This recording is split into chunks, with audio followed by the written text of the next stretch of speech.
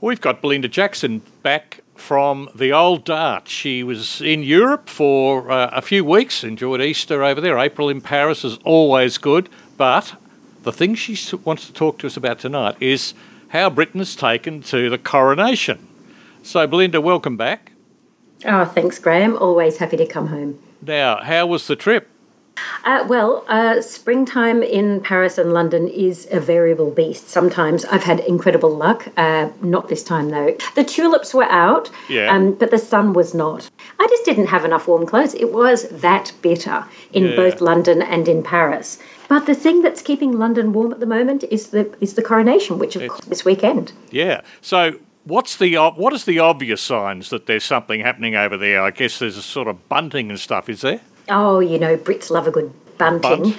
Yeah, love a good bunt. So what are they stringing up? Are they Union Jack flags or? There's Union Jacks all over the city. Like, I can speak only to London because that's where I spent the majority of my time. But you cannot move for a Union Jack. You'll see bunting everywhere. There's flags all over the place. There's flags with Charles' head on it. Charles III. Yeah. Coronation flags in between the bunting. If you go into Covent Garden, it's just strung. It's like bunting central. Right.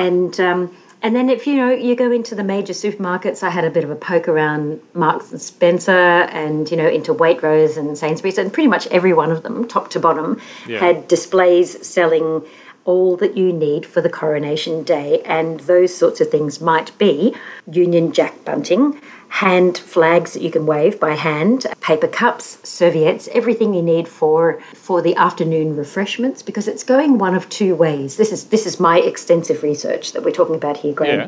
So a lot of people are going for the sort of high tea, the afternoon tea sort of approach. Going out or at home?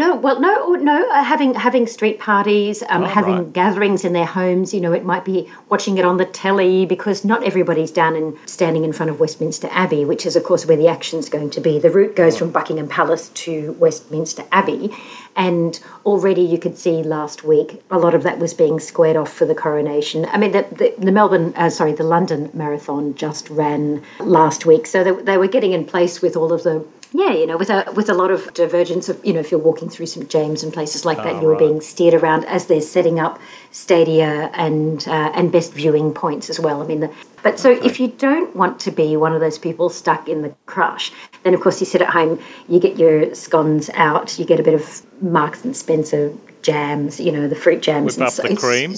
Spring jams, lots of Cornish clotted cream going on, and so there's all these suggestions of, because it's spring, you can have a little pink sparkling wine and things like that, and you can buy all of that emblazoned with lots of crowns. I mean, I did see quite a lot of cupcakes with crowns all over the top of them, and Union Jacks and things like that. So you could buy gin liquors which have got British strawberry essence already in them. I found Coronation chicken flavoured chips. That was an interesting one. And, if you wanted to go the apparel side of it, apart from the regular sort of Union Jack socks and boxes and things like that, you could also buy Coronation baby jumpsuits as well. That was a personal favourite. And everything is hashtagged with fit for a king. I did bring back a lovely biscuit tin, because nothing says good. Coronation. Yeah. Nothing says Coronation more than a biscuit tin. So I did bring back some. You can eBay that when it's empty.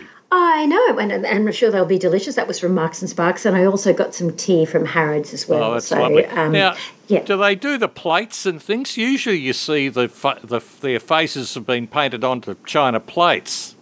Did I not mention the amount of mugs and crockery that have been everywhere? That's all good. Mugs all over the joint, so from which to put your Victoria sponges and your strawberries and cream on top of as well, and the cupcake plates and things. Yeah, they're absolutely everywhere. Charles's face, which is looking like a road map. I did not say that. No. Charles's face, which wouldn't necessarily be a first choice of what to put on a mug, is on there. So he's all over the shop. The flip side of the coin is, of course, the hashtag fit for a king as well, which is not my king, which is the pro-republic movement, which is having a bit of a say. They've got a few. They're putting money up on billboards as well. Yeah, you've got a bit of that going on too, to keep the balance and to keep the discussion going. And there's nothing wrong with some good, Very robust debate. And then, if you weren't sick of it all too, you could pop into Madame Tussauds, which has released their new Camilla waxwork. So that just opened about 4 or 5 days ago as well. So Interestingly, this is actually the second Camilla waxwork that has been there. So the first one was, way down the track when she first came in officially into the royal family. Yeah, so the front door. Yes, the front. Oh, yeah, full of it today. So she's actually wearing a designer dress in the waxworks by designer Anna Valentine, and she's got a sash with the star of the Order of the Garter on it. Okay. And you can go, and you know what, she doesn't look half bad actually. They've given, she's come up a treatment. She's 75.